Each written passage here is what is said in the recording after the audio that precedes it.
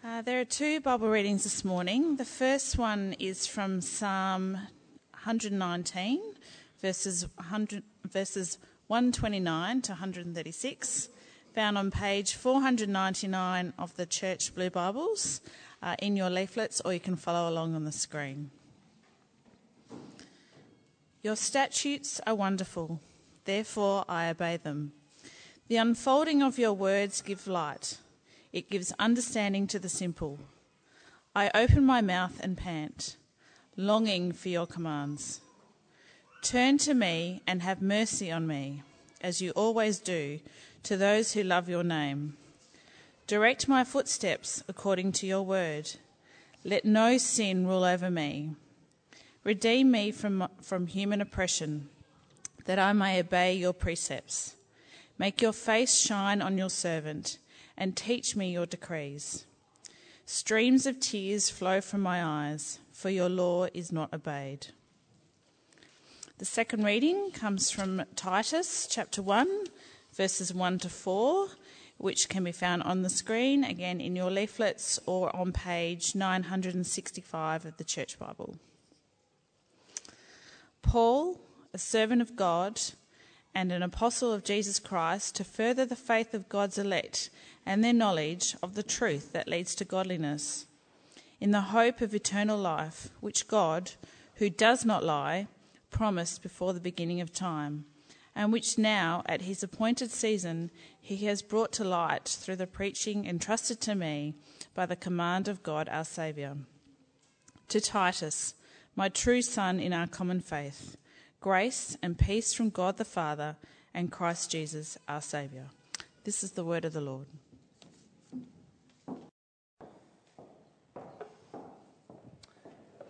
Well, good morning again for the third time. Good to see you all.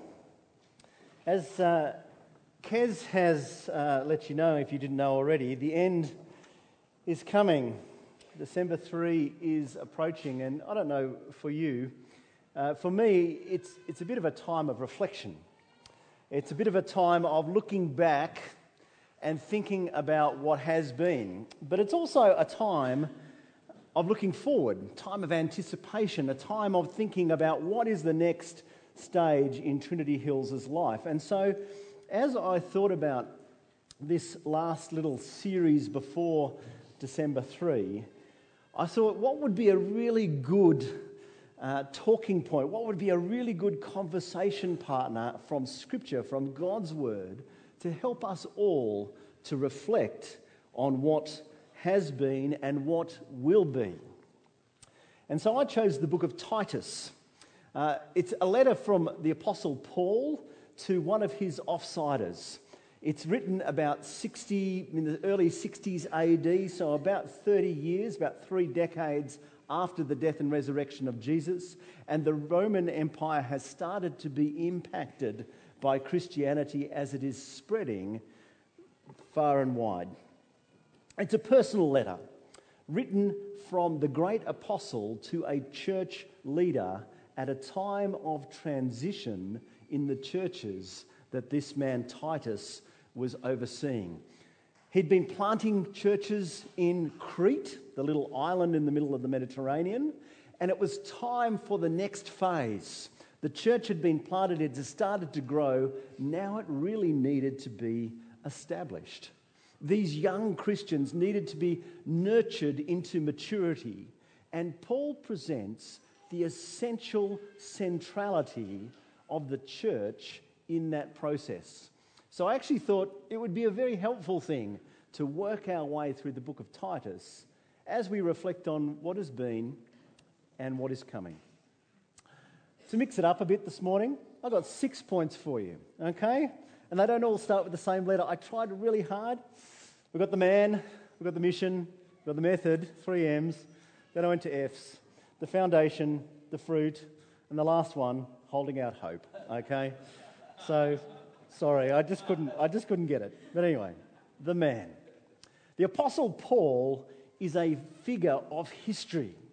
When I looked on the web, the Time magazine top 100 most significant figures in history, Jesus is number 1, The Apostle Paul comes in at 34.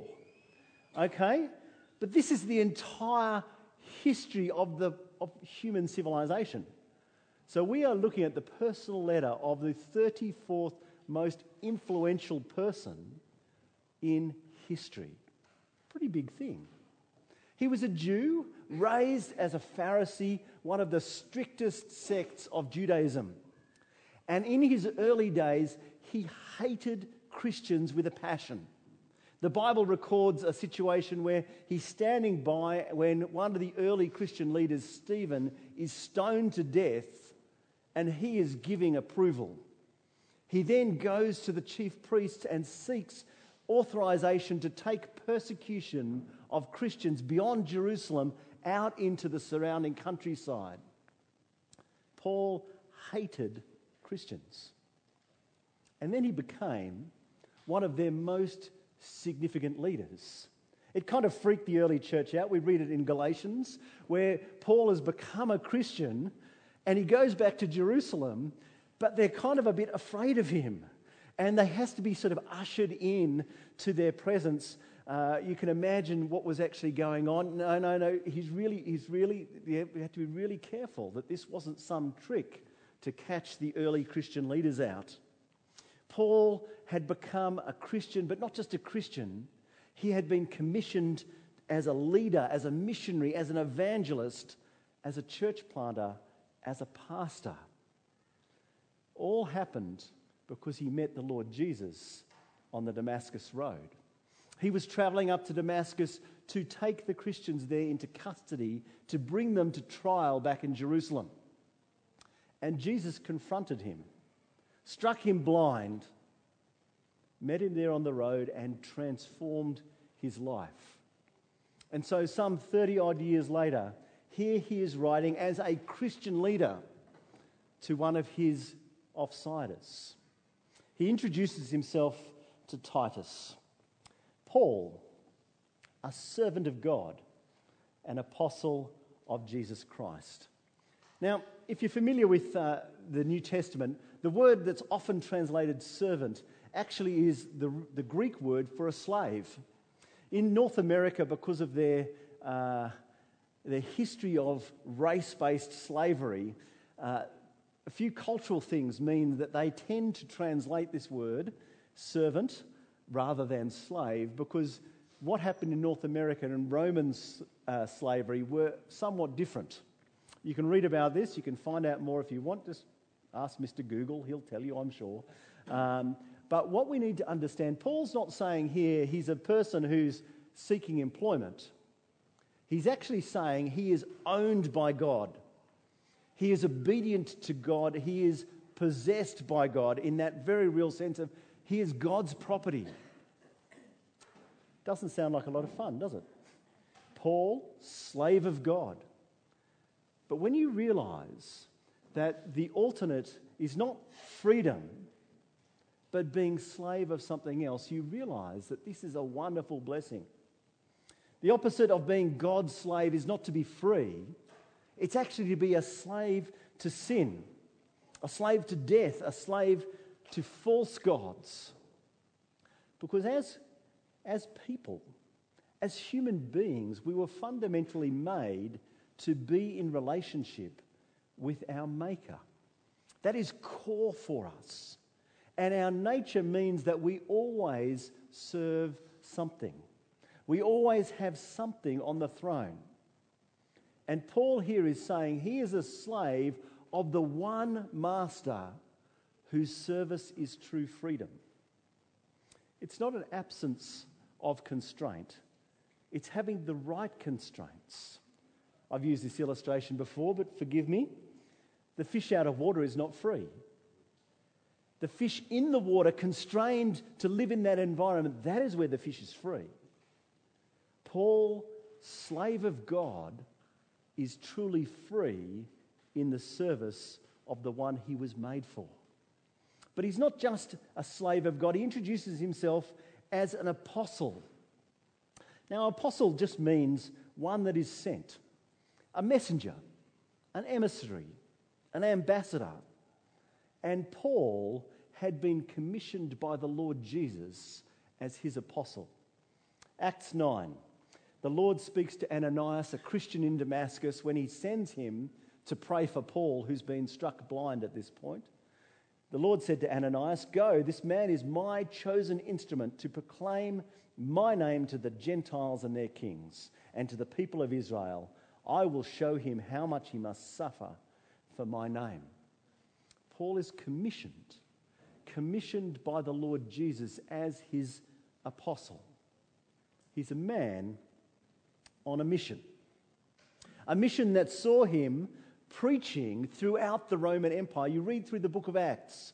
He starts in the Middle East. He works up into what we see as Turkey. He goes across into northern Greece, the Macedonia kind of region, comes down into Greece. He goes across eventually into Rome, up into sort of what we understand as the former Yugoslavia, the Balkan states, down into Crete. He spreads the message of Jesus Christ over the Roman Empire. This man commissioned, this one sent by Jesus as his apostle, spreads the word of God over the Roman Empire. Why? He's got it there in the second half of verse 1. His aim is to further the faith of God's elect, God's chosen people, and their knowledge of the truth that leads to godliness.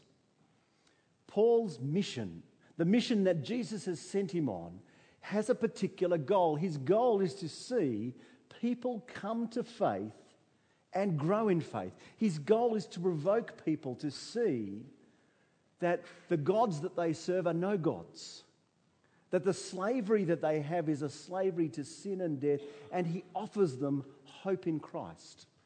He offers them faith. He presents Christ, he presents God and his purposes, and encourages them to put their trust in the one true God. It is for faith that Paul is working. He is motivated by that. That is his aim. His goal is to see people come to faith, but not just come to faith, grow in faith. You see, the knowledge of the truth that leads to godliness. It's not just the beginning of the Christian life that he's talking about. As we sung in the kids' talk, the gospel, we live in it, we love in it, we grow in it, we do lots of other things that I've forgotten in it. The one I liked was we fall in a heap in it. That was one of my favourite ones there. But that's the thing, the gospel that Paul proclaimed, this message that he was on a mission for, that was to provoke faith in God, to see people come to a knowledge of truth. Truth about God, who God is, what he's like. Truth about themselves and their desperate need. And truth about reality, so that they might live a life, Paul says here, of godliness. Now the word godliness, we kind of think of it it's a bit of sounds really trite, doesn't it? A bit pious, ooh, godliness. What it actually means is a life that God has actually made you to live. This is the life that God designed for you. This is the way we were meant to be. As Paul has already told us, this is true freedom that we find in service to God. So Paul basically wants to present the gospel that gives us faith and knowledge about how life is actually best lived, how life is truly lived, how blessing is truly found. The knowledge that Paul presents is not some abstract theory. I studied maths at uni, which may surprise you if you've ever seen me try to help my teenage maths students.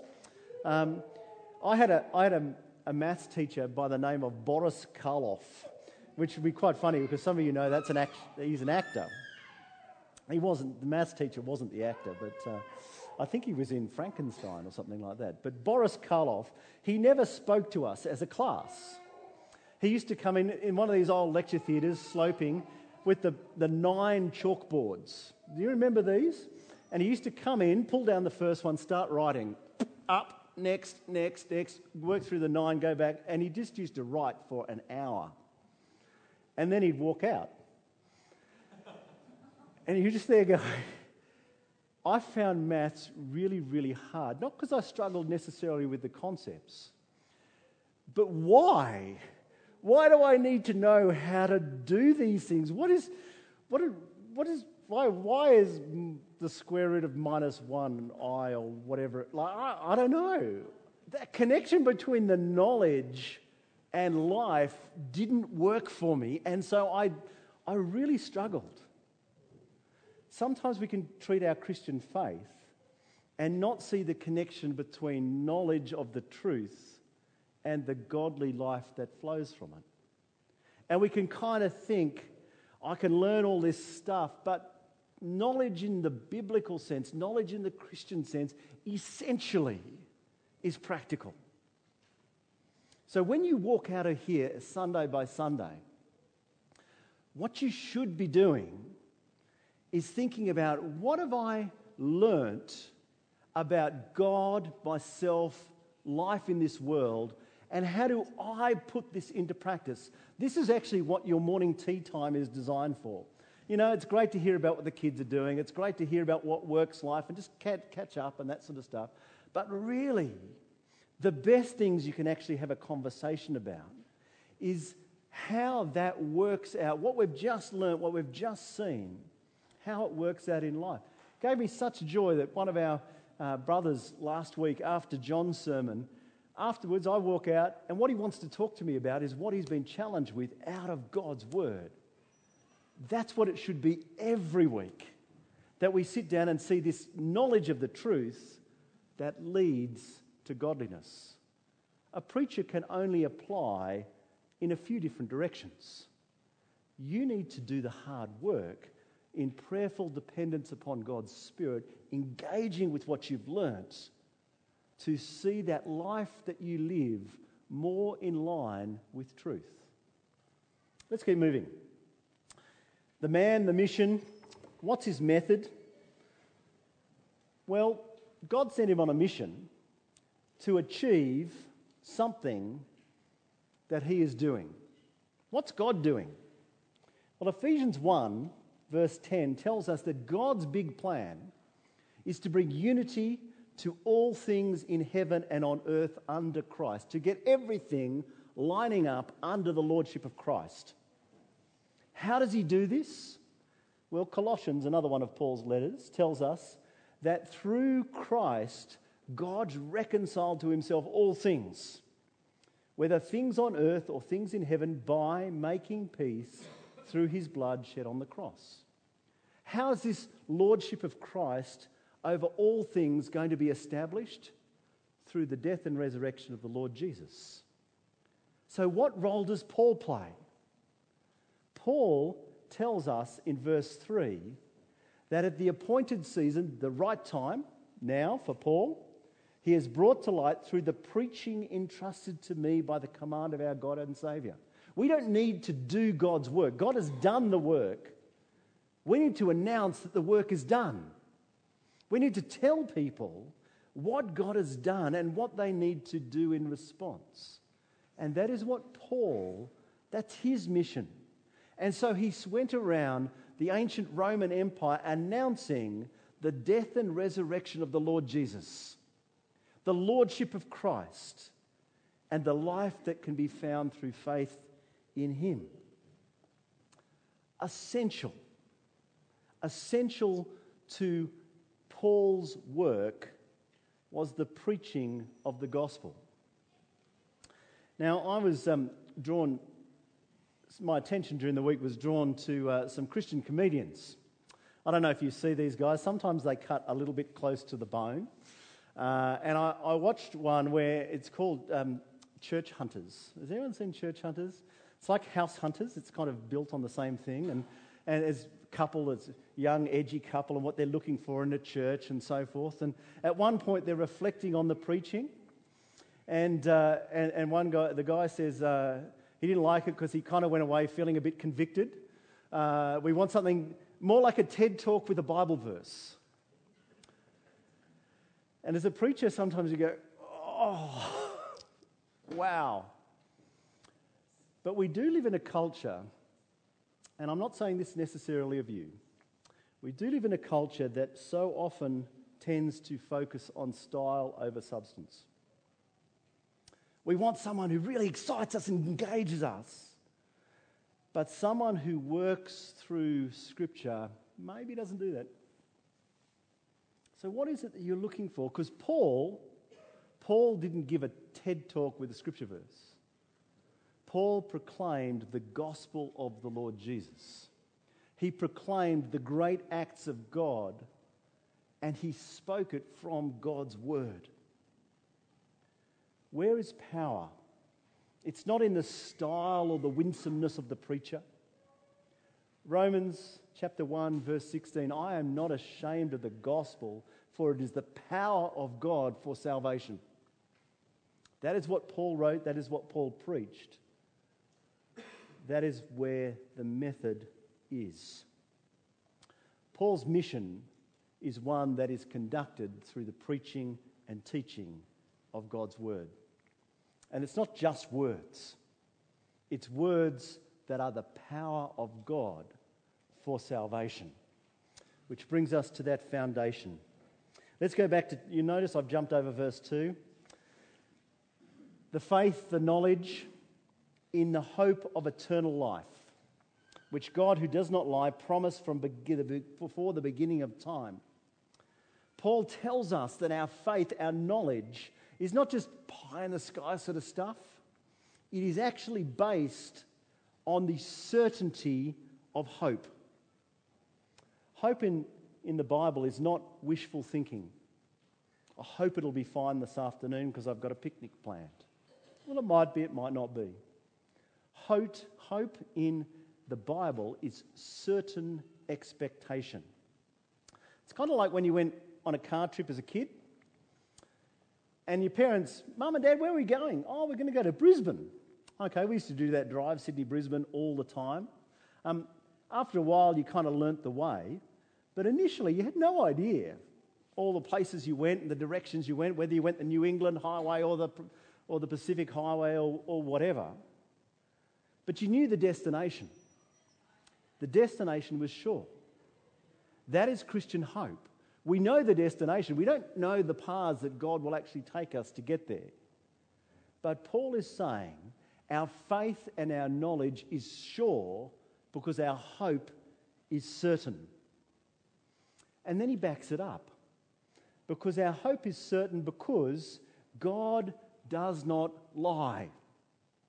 He's made a promise before the beginning of time, and he does not lie.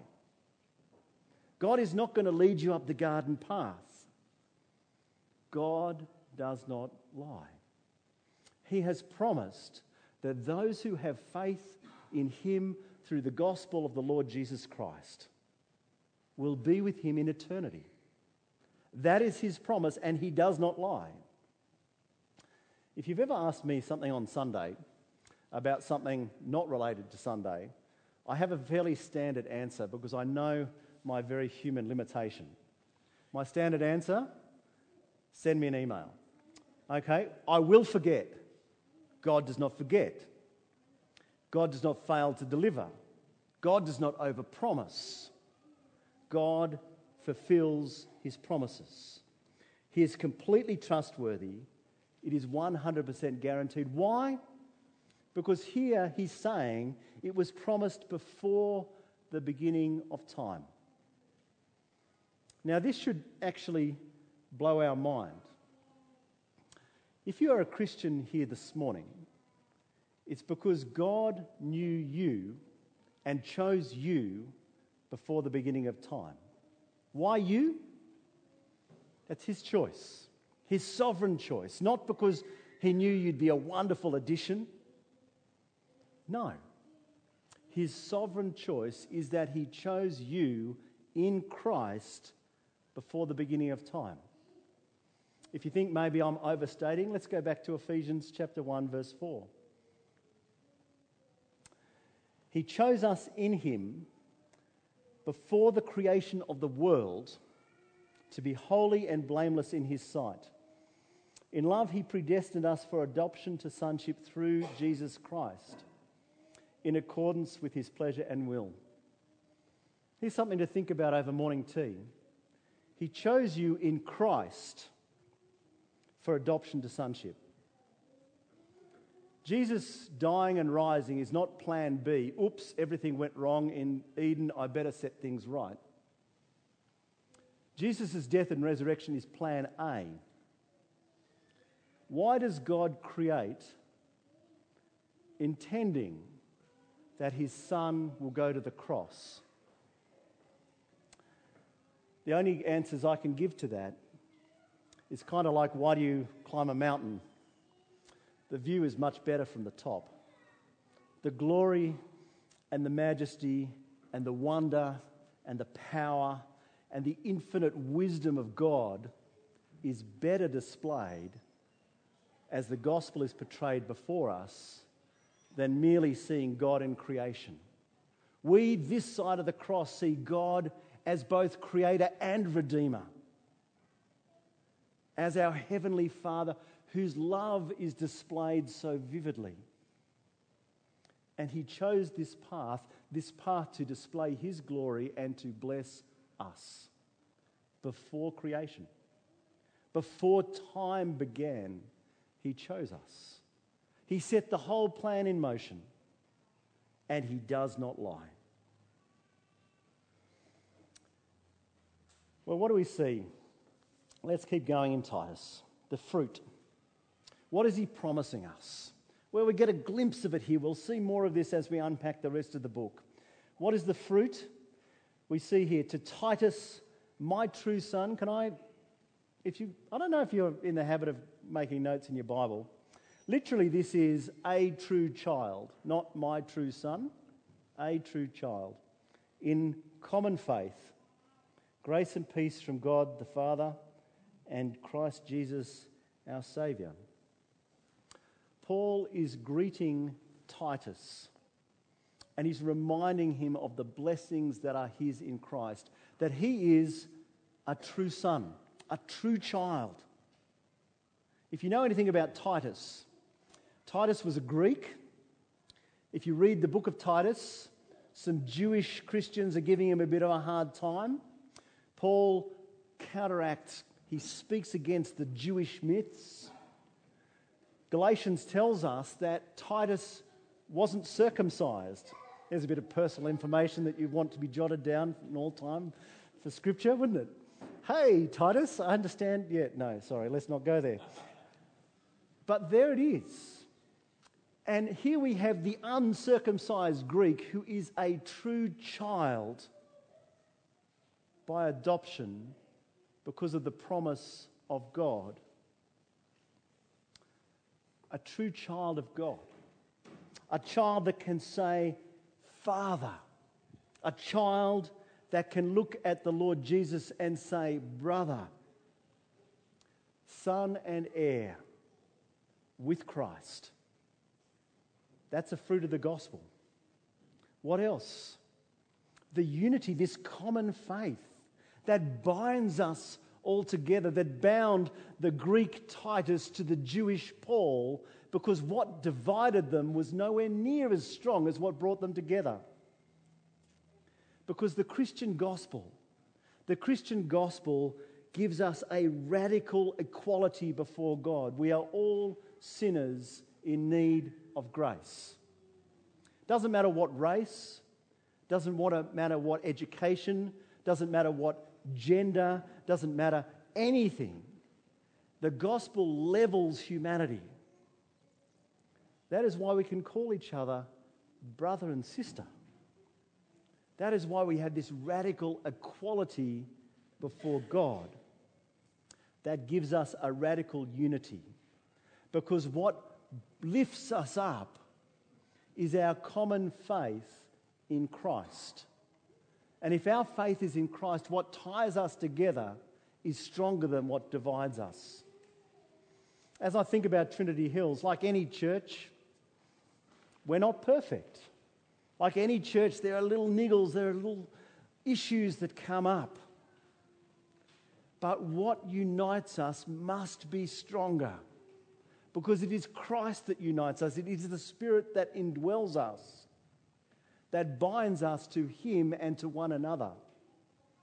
So as you go on in the years to come, as those little issues continue to emerge, which they will, because that's life, this side of eternity, remember that what binds you together is God's love for you in Christ. His gift of the Spirit that means this is your brother and your sister. The unity you have through the common faith in Christ. Paul greets them again. Paul greets Titus. Two great reminders: grace, undeserved favour; peace, blessing, wholeness, completeness, rest. They are ours from God the Father and Christ Jesus our Saviour. Such a rich introduction. 4 verses. So much that we can talk about, so much that we could talk about. But the thing I want you to think about as you leave here this morning, it would be easy to say, that's just Paul. You know, Vision Damascus Road, Cameron, you told us. He was commissioned by the Lord Jesus to be an apostle. Brother, sister, we as a church, all Christians everywhere, have been commissioned by the Lord Jesus with the same mission, with the same method, to actually proclaim Christ. The church is not an institution. The church is a body of people, and each of us together own that responsibility. It's not something that you delegate to staff. It's not that it's just the leadership team. It's not just their responsibility. As we are together Christ's people, we are His ambassadors sent into the world. The leaders have roles to play, yes. But every Christian shares that task. Do we see this? I wonder, as I've been thinking, one of the challenges, and it's a challenge that I share. So this is me standing alongside you, not standing above you pointing a finger, so don't hear that. I wonder whether here in the hills, here in Adelaide, we are just too comfortable. We look at our faith as a lifestyle choice rather than the fact that there are people drowning and we have the life preserver. There are people under the judgment of God and we have the gospel that if they put their trust in God through faith in Christ, they can avoid an eternity cut off from Him, eternity under His judgment. Do we see this? Do we see this? Paul spent his life walking the Roman Empire preaching Christ. Why? Because he was holding out the words of eternal life. He was not ashamed of the gospel. It was the power of God for salvation. And God used him and others like him to change the history of the world and the fate of so many. We are here today, if you are a Christian person, because someone didn't palm off the responsibility to proclaim Christ. Someone spoke to you of the Lord Jesus, and God, through His Spirit, brought you to faith in Him through the gospel. As we think about the future of Trinity Hills, do you see that you hold out not a lifestyle option, not a religious experience, but the very words of eternal life? Let's pray. Lord, we ask that you would be opening our eyes to the wonder that you have given us in Christ. We ask, Lord, that you would be at work in us, convicting us when we treat that too lightly. Lord, we ask that you would give us a passion like Paul displayed, that we might see others come to know and come to grow in Christ. Lord, forgive us for where we have been distracted,